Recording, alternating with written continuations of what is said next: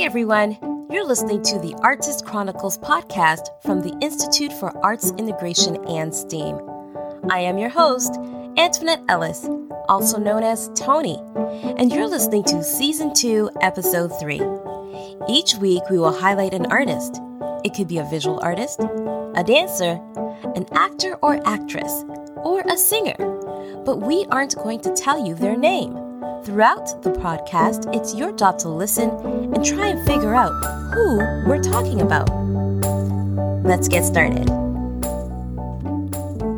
Our story begins on a cool autumn night in October 1881. In a little town in Spain, a young woman, Maria, cried out as she gave birth to a little baby boy. It was her first child with her husband, Jose. The birth had been long and painful, and the little baby was born very weak. So weak, in fact, that the midwife who had assisted with the birth thought the baby wasn't even breathing. She swaddled the newborn and went to check on the mother. While she tended to the exhausted mother, the baby's uncle, who was also a doctor, tended to the newborn. He was able to revive the baby. The new parents were thrilled and bestowed a 23-word name on him, using names of family members and saints.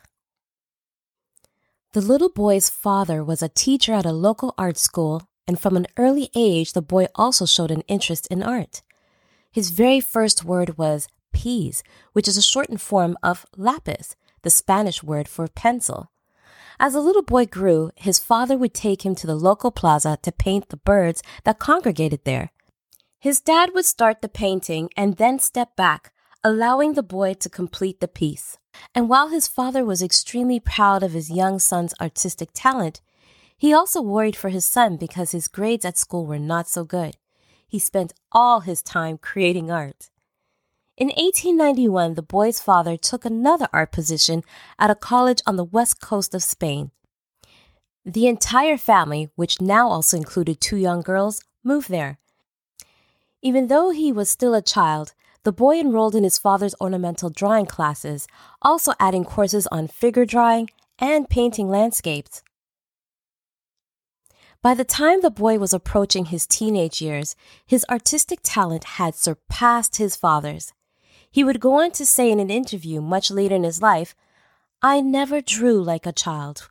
When I was 12, I drew like Raphael." He would hone his art skills doing oil paintings of family, friends, and assorted town misfits, and everyone agreed his paintings looked nothing like that of a child. But then, tragedy struck the family.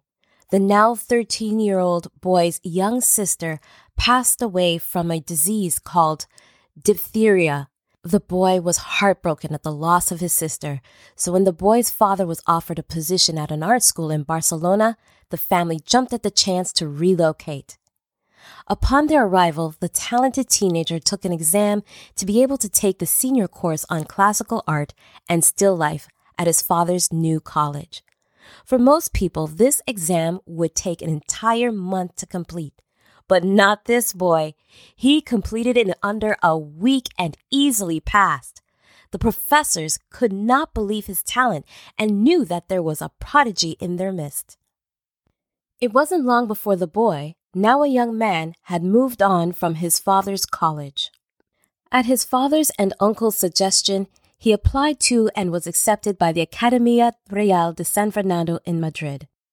Unfortunately, the young man did not find the classes there to be very stimulating, calling them stodgy, and stopped going. Instead, he would spend his days at the Prado, Spain's national art museum. This museum displayed artwork by some of the greats like Diego Velázquez, Francisco Goya, and El Greco. He especially liked the pieces by El Greco and would draw inspiration from those stylistic elements in his later work. At the turn of the century, the young man decided to head to the art capital of the world, Paris, France. He hit it off with a young French man named Max, who helped the young artist learn how to speak the language, and before long, they shared a one-room apartment together. The 2 men were very poor, usually pretty hungry, and more often than not, cold. The poor struggling artist even resorted to burning many of his early works in an effort to keep the small apartment warm. His desperation and unhappiness can be seen in the surviving artwork from that time period. He used muted shades of blue or blue-green, making the art appear very somber. Around 1904, he had enough of the blues and moved on to orange, pink, and red. These paintings are much lighter and feel more hopeful, with a young man focusing on lighter subjects such as circus people. One thing is for sure, the artist never seemed to run out of innovative ideas for his art. Along with a friend, he developed a new style of art called Cubism. When he grew tired of that, he moved on to Neoclassicism and Surrealism.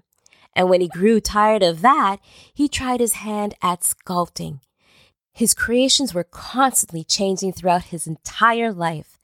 His work culminated in a mixture of styles in his last few years of life, resulting in more expressive and colorful pieces.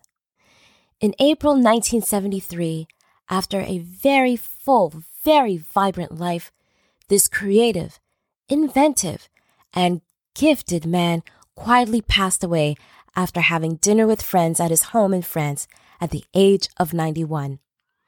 Can you guess who this amazing painter could be? Well, he might have been born with a 23-word name, but we know him simply by one: Picasso. This has been a production by the Institute for Arts Integration and STEAM. Teachers, for additional lessons and downloads that correspond to this podcast, please check out more information at artsintegration.com/accelerator.